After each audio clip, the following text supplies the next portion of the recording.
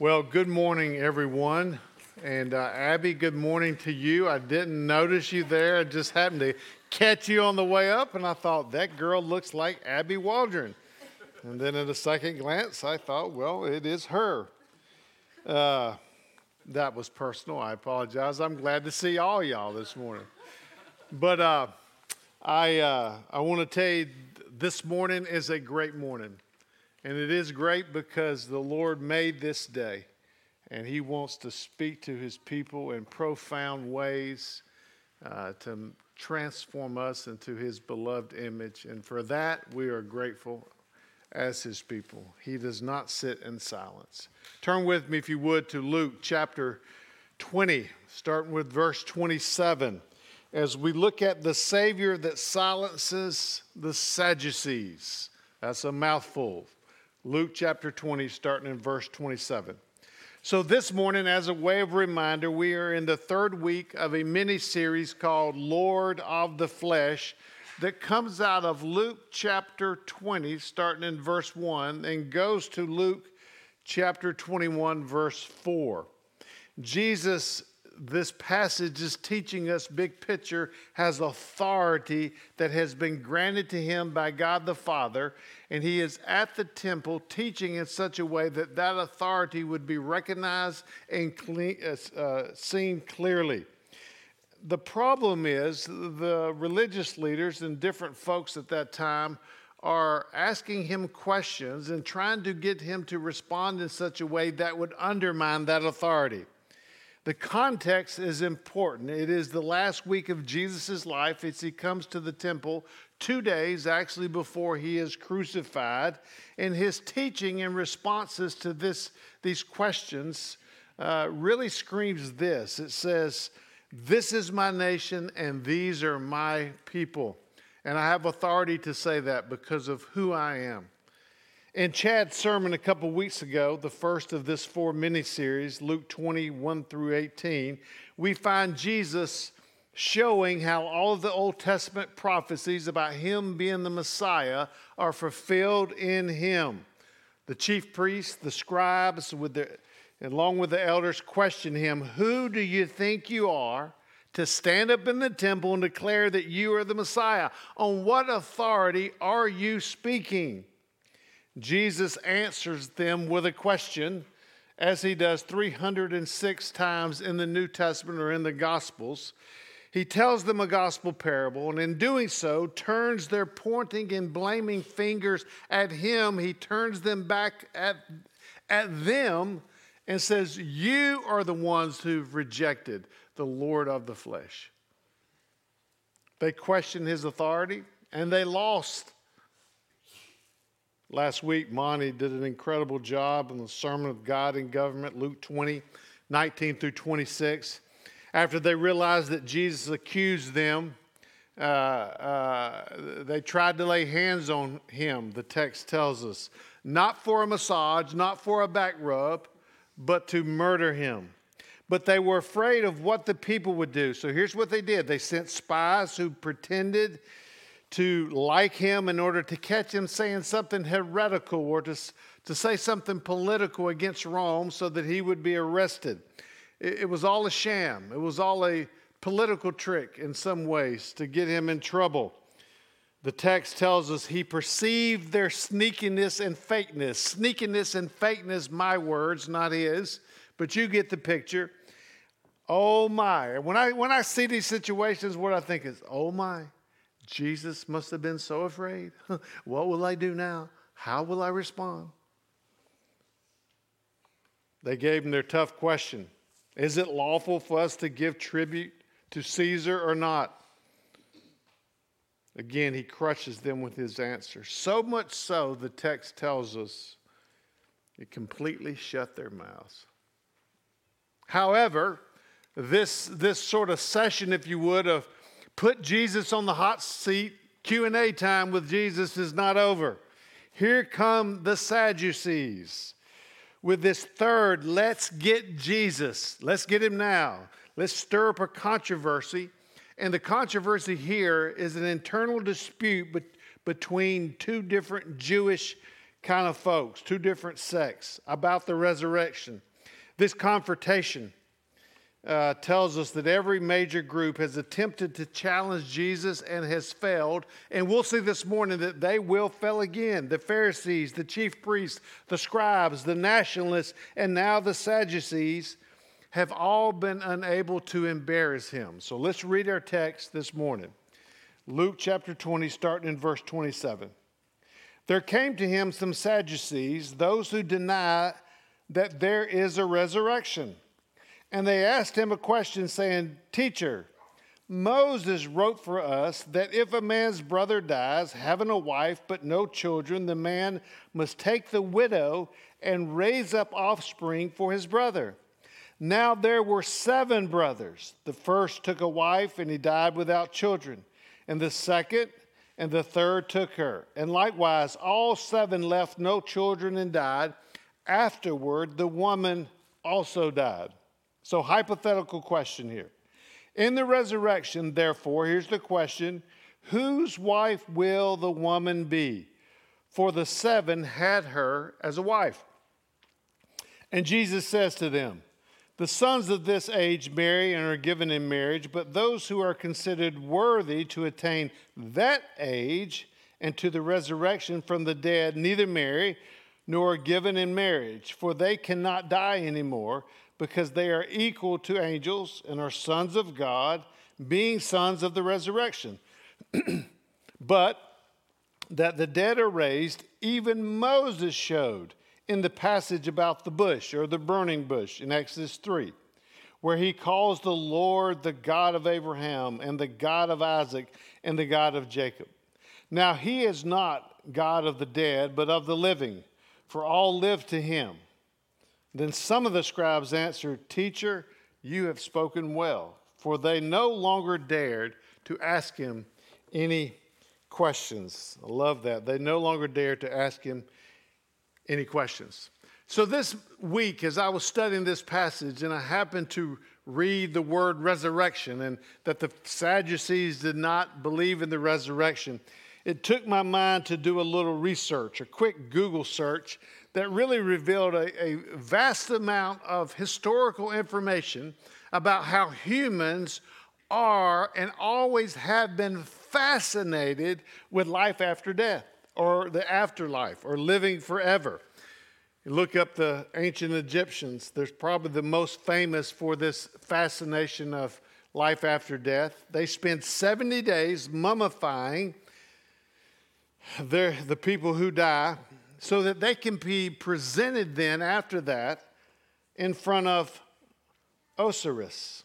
She is the god of fertility and vegetation. You can actually look up a picture of her. She has green skin. She's eaten so much vegetation. They buried them with literature so they can read, and instructions to navigate the next life. Or a pharaoh who died over 5,000 years ago, and they buried him with a sailboat so he could sail into the next life. American Indians put dead ponies so they could have something to ride in the next life. The Greeks put corns in the mouth to pay their fare to the next life. In Greenland, they would bury dead children with their dogs. So the child dies, and they kill the dog, and they bury them together so the dog could help him find his way. Whether then or now, humans just instinctively, God has put eternity in their hearts, the scriptures tell us, instinctively know there's an afterlife. Now here's the deal, the Jewish people, and context is going to be so important this morning for us to understand what's going on in this text. So the Jewish people, they were no different. They believed in the afterlife. Eternal life was written about in the Talmud, which is their book really of Jewish cultural life.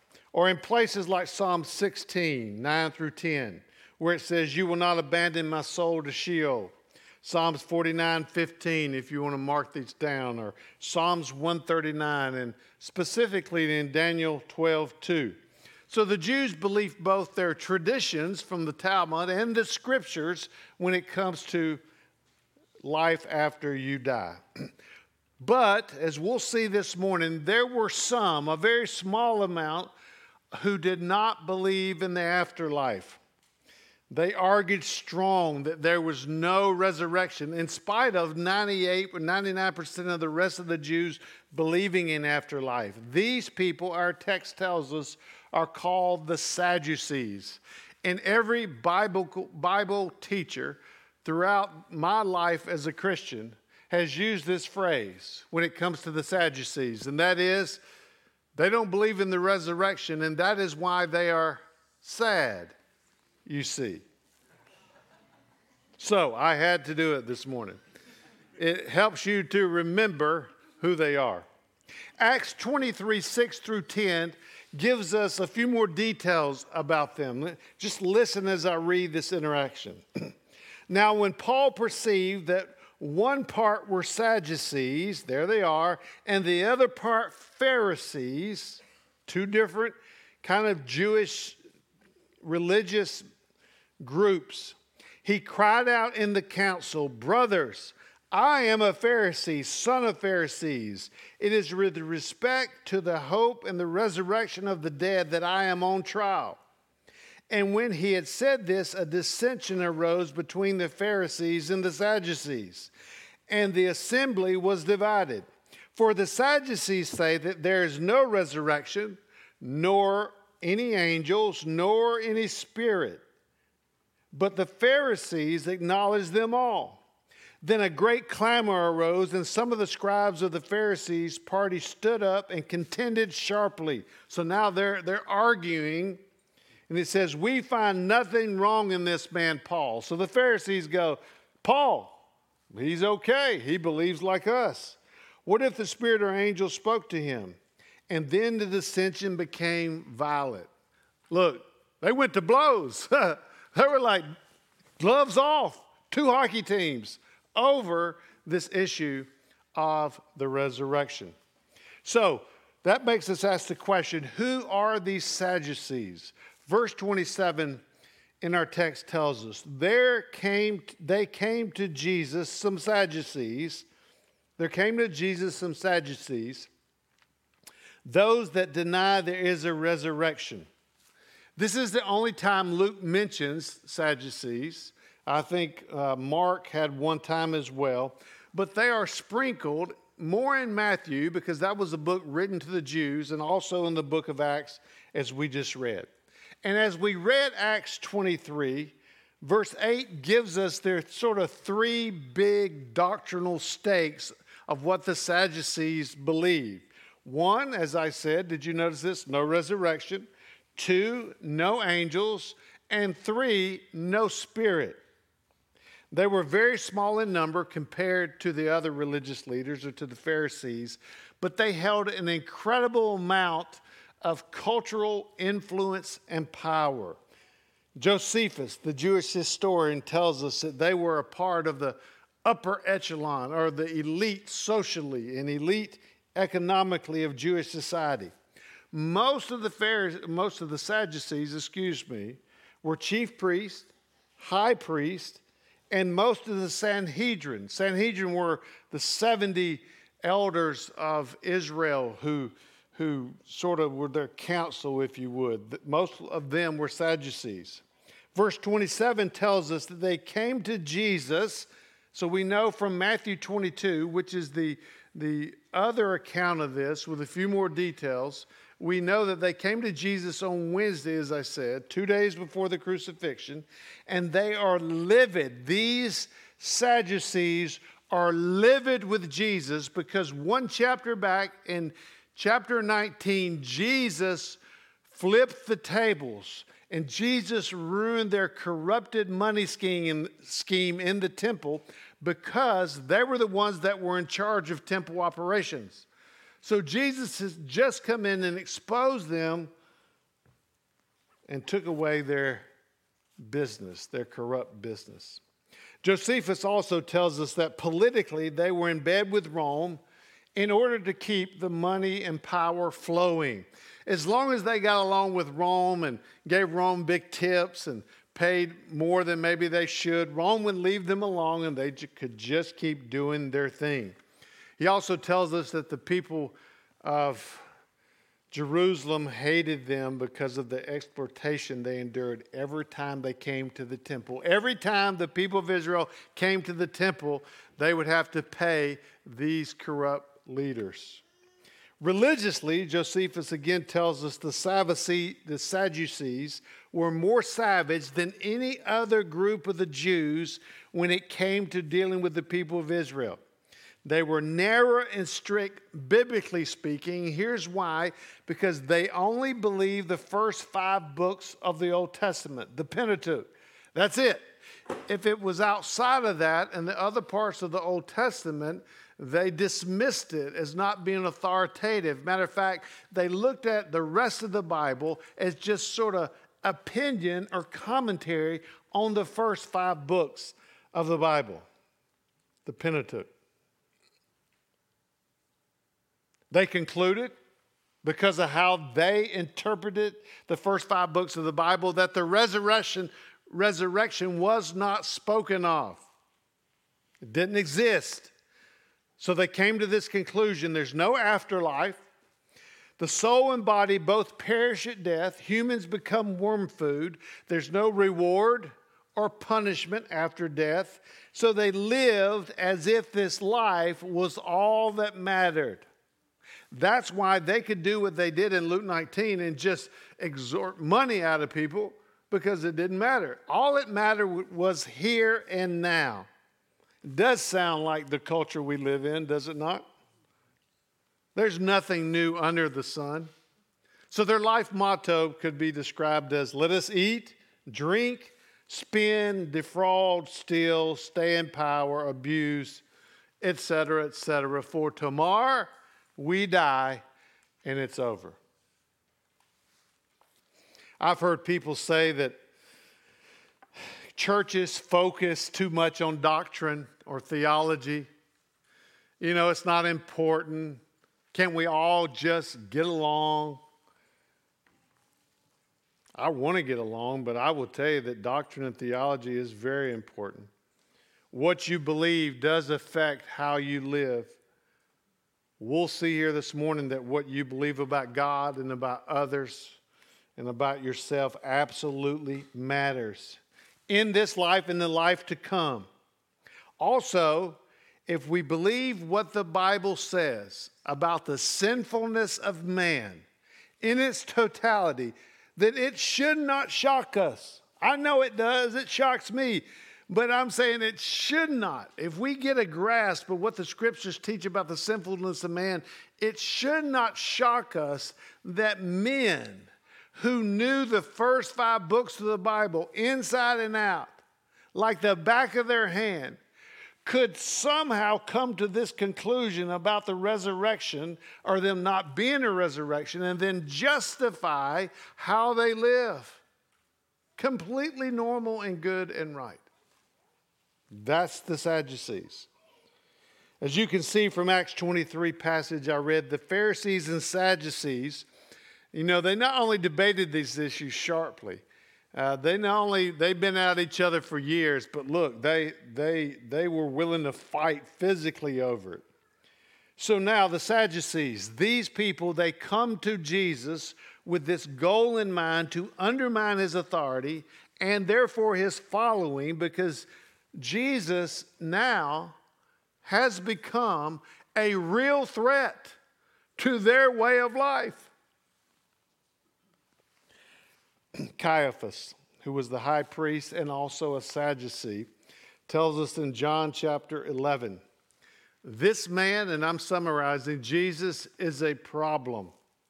If he keeps doing these miracles, everyone will believe him, and Rome, the Romans, will take away our place of power. So in John 11:53, he says, so from that day on, they made plans to put him to death. So, that's the Sadducees. That setup was a little longer than normal, but it's important for us to understand who they were, why they came, and now the question, verses 28 through 33. So in order to discredit him, to shame Jesus in front of his followers, to make him look stupid, to make him look foolish, they bring him in their mind this ultimate question. This is a question up until this point, scholars say, that no one could answer.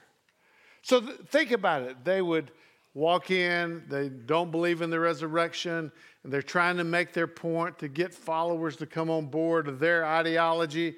And at the end of the day, scholars say they would ask this question, and everyone would be stumped. No one would know the answer. So they bring their ultimate question to Jesus. It's a hypothetical question that was for sure to make Jesus look like a fool, like it had made everybody else look. So the Sadducees say, Moses told us if a man's brother dies and he has a wife, follow this, and he has no children, the living brother must marry his dead brother. So notice they appeal to Moses. Moses is their main man. He wrote the first 5 books of the Bible. And then the wife, they have no children with the wife. So the living brother must marry his dead brother's wife and have children with her. So when I read those kind of things in Scripture, part of me laughs because I think they are explaining the Bible to the one who wrote the Bible, right? So I'm just like, Jesus is like as cool as the other side of the pillow, like, yeah, I know that. I wrote that. So he says there's 7 brothers total. The first brother took a wife, but this brother died. So the second brother takes the widow or the wife whose first husband had died, and he married her, but he died also. So the third took her, and he died. And the fourth took her, and he died. And the fifth, and he died. And the sixth, and he died. And the seventh. 7 is a biblical number. Maybe that's why they stopped there in their hypothetical question. And he died. At this point, I would have interrupted and said, whoa, is her nickname Black Widow? And I don't know about you, but if I'm brother number 4, when number 3 went down, I'm gone. I'm moving to Europe or somewhere, right? Nowhere to be found. Then it says after number 7 dies, she also died. And thank God, a lot of lives were saved. You know what I mean? It's amazing. When you read it and think, scary. So here's the question. The ultimate question. The question that no one can answer. In the resurrection, whose wife will she be? I don't know. Back in high school, we used this phrase, they tripping. You ever use that phrase? They tripping. That's what I thought when I wrestled, man. They tripping. They tripping because they don't even believe in the resurrection. And they're using the resurrection in their hypothetical to get Jesus. But they do notice bring up their man Moses. Okay? Love them some Moses. They love Moses more than they love God. So here's what they do. Our man Moses, the guy who wrote the real Bible, the only authoritative Bible, and they go back to Deuteronomy 25, 5 through 8, that speaks about what is called, I believe it's pronounced, levirate marriage. Is that right, Monty? Is that close enough? Thank you. I meant to ask you this morning.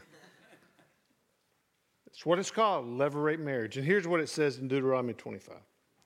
If brothers dwell together and one of them dies and has no son, the wife of the dead man shall not be married outside the family to a stranger.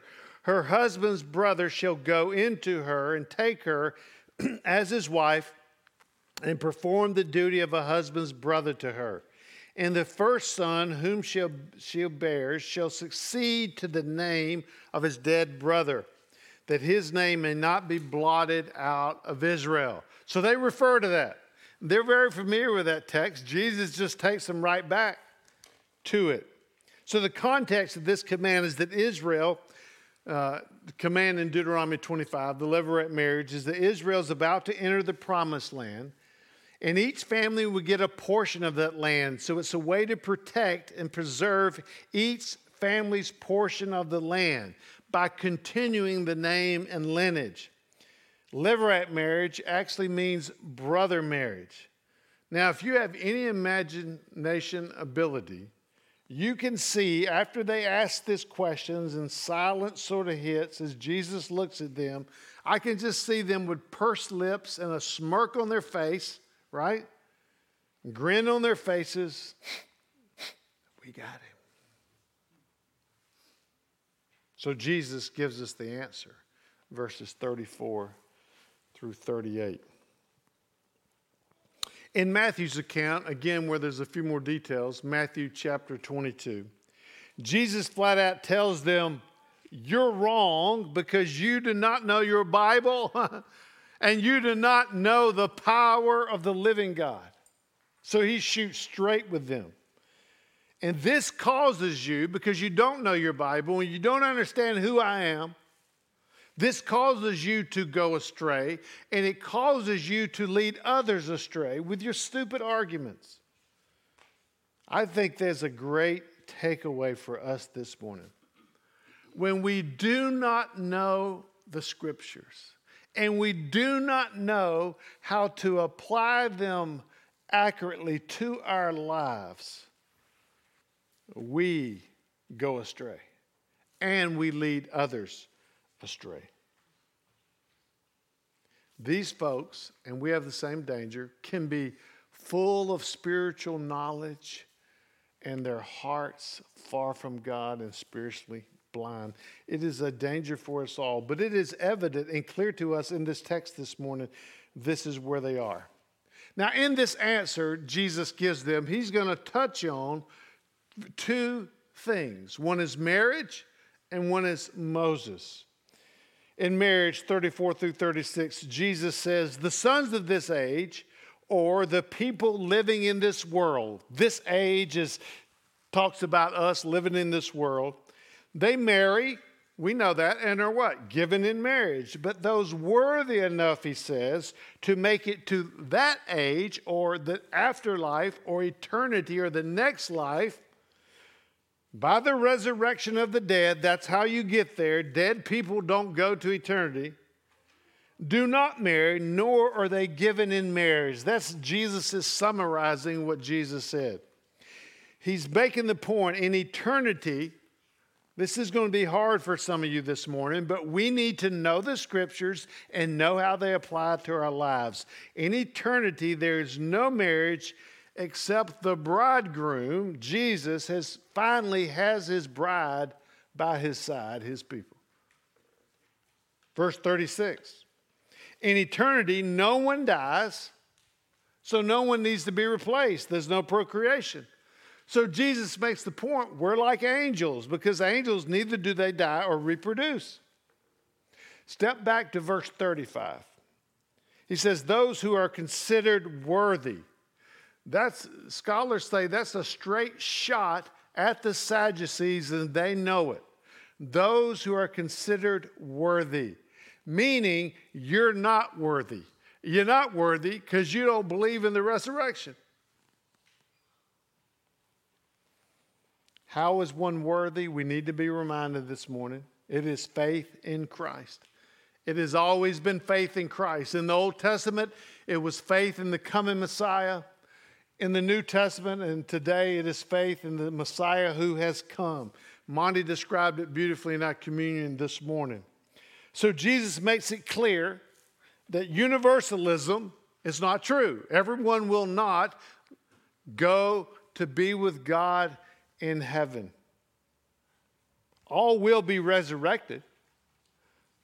All will live forever in eternal life or eternal death. Jesus makes this point here. Marriage does not define any part of the life to come. Now look, I just need to step back a minute, because growing up, when my dad died, very questionable was he a believer, My mom, who I think really was not a believer, she said, I just can't wait to see him one day. I know Jack's going to be waiting on me up there. Well, no, not really. It didn't go over well when I mentioned that that probably is not the case. And it was probably bad timing on my part. Folks, the life to come is not like the life here. We are going to be so focused on the majesty and glory and reality of the Lord Jesus Christ. It ain't going to be like, hey, can we stop a minute? Because I need to say hi to my girl here. My wife just got... It's going to be so nirvana times 20 zillion because of the glory of the Lord Jesus and us being in his presence, that our wives and family don't even come to our mind. There's no yearning. There's no missing. We're satisfied completely. I know that's hard to imagine for you because it's hard to imagine for me. We're not going to be going, gosh, I need to go play some golf today on cloud 9. There's going to be no turkey killing. I'm as sad as anybody. I'm not going to want to kill turkeys. And there's not a day that I live here on this earth that I don't think about how to kill gobblers.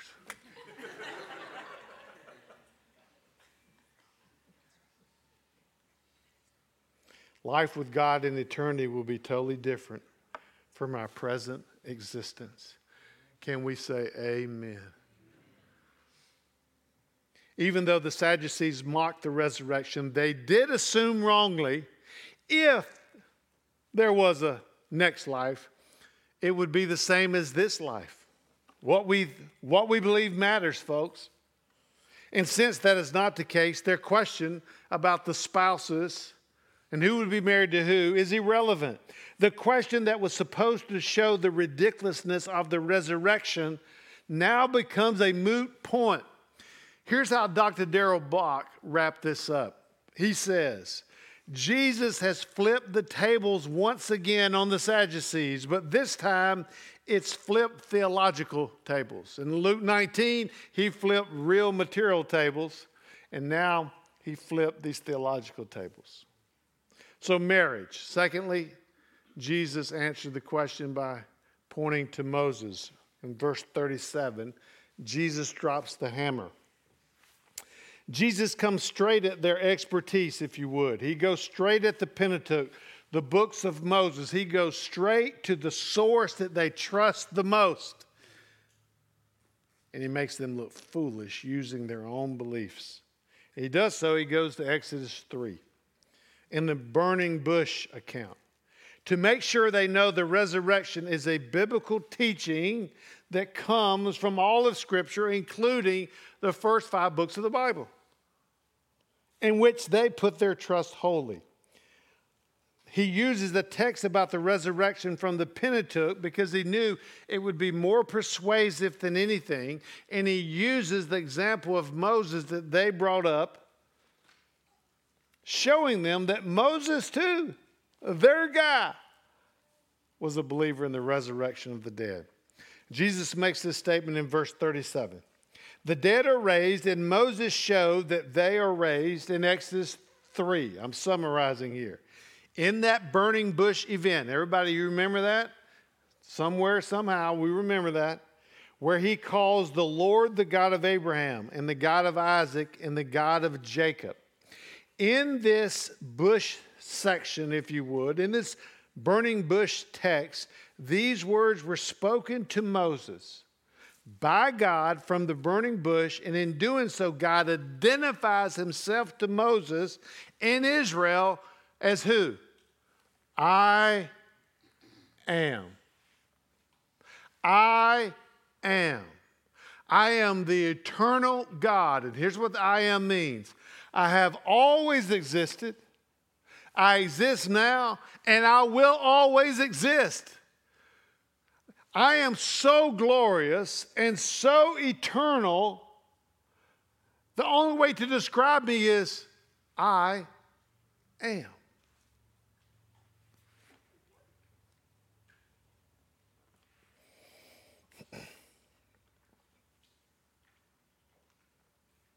The eternal God. But then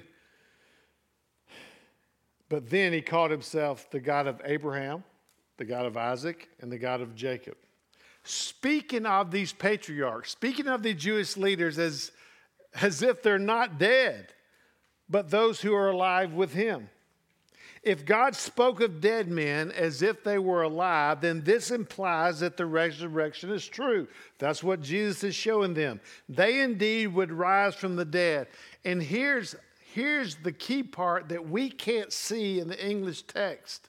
When these Sadducees heard it, they heard the verb tenses that Jesus was using. And the verb tenses went like this. He did not say, I am. No, he said, I am and they are, not I was and they were. Jesus says, I am and they are, not I was and they were. Jesus makes this point. Death does not end one's existence. Folks, this is devastating to the Sadducees. They gave Jesus their best shot. They gave him their hardest question that had never been answered and understood. And Jesus, in order to silence Jesus, and Jesus does just the opposite, he silences them. And then lastly, we got the Pharisees.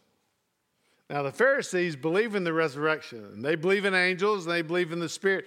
They're more theologically attuned, if you would, and they hated the Sadducees, and they were always arguing, as I said. So the Pharisees are watching this interaction between the Sadducees and Jesus, and they see Jesus, and they're hoping, don't get me wrong, look, humans are complex here. They're pulling for the Sadducees to win this game, right?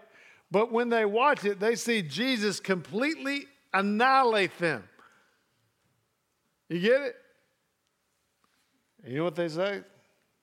For once, they're like, pretty good, Jesus.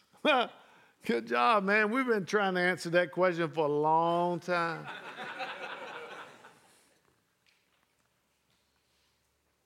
So much so, they no longer dare to ask him any question. You say, Jeff, man, that's a lot of stuff and a lot of information.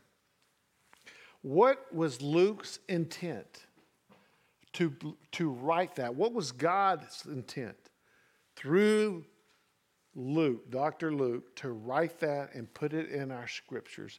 Well, what are we to take away from that? Believe in the resurrection? Well, I got that, right? Here's what I think it is. It's just majesty. It's for us to see Jesus clearly. Just because here's the reality. We don't stop sinning and become like Christ by saying, I gotta stop sinning. We stop sinning and become more like Christ when we see Jesus clearly. When we are living here with a heavenly, eternal mentality that all other things matter little compared to the Lord Jesus himself. The intent, I believe, makes us ask 3 questions. Did you see the incredible majesty of Jesus in this text? It's his third Q&A. And no one can stump him because he is incredibly wise. Number 2, did you see his absolute devotion to Scripture, rightly interpreted to answer anything life or others would throw at him? Because that's exactly how he wants us to live. And if you don't see him doing that clearly, there's doubtful that you'll see us doing that clearly. And then thirdly, did you see Jesus' full affirmation of the promise of the resurrection to those who have trusted him? My gosh, folks, if you don't know that you will not die, but you will rise and live forever, this world is way too heavy to live in. What a great affirmation of his grace and our dignity, that we will not rot as worm food if we know Christ. Take a minute this morning and in some ways say, maybe it's a prayer. Lord, help me see you clearly. And help me see the implications of the clarity of who you are and the life that you've called me to live. Take a minute to ask the question, so what, this morning?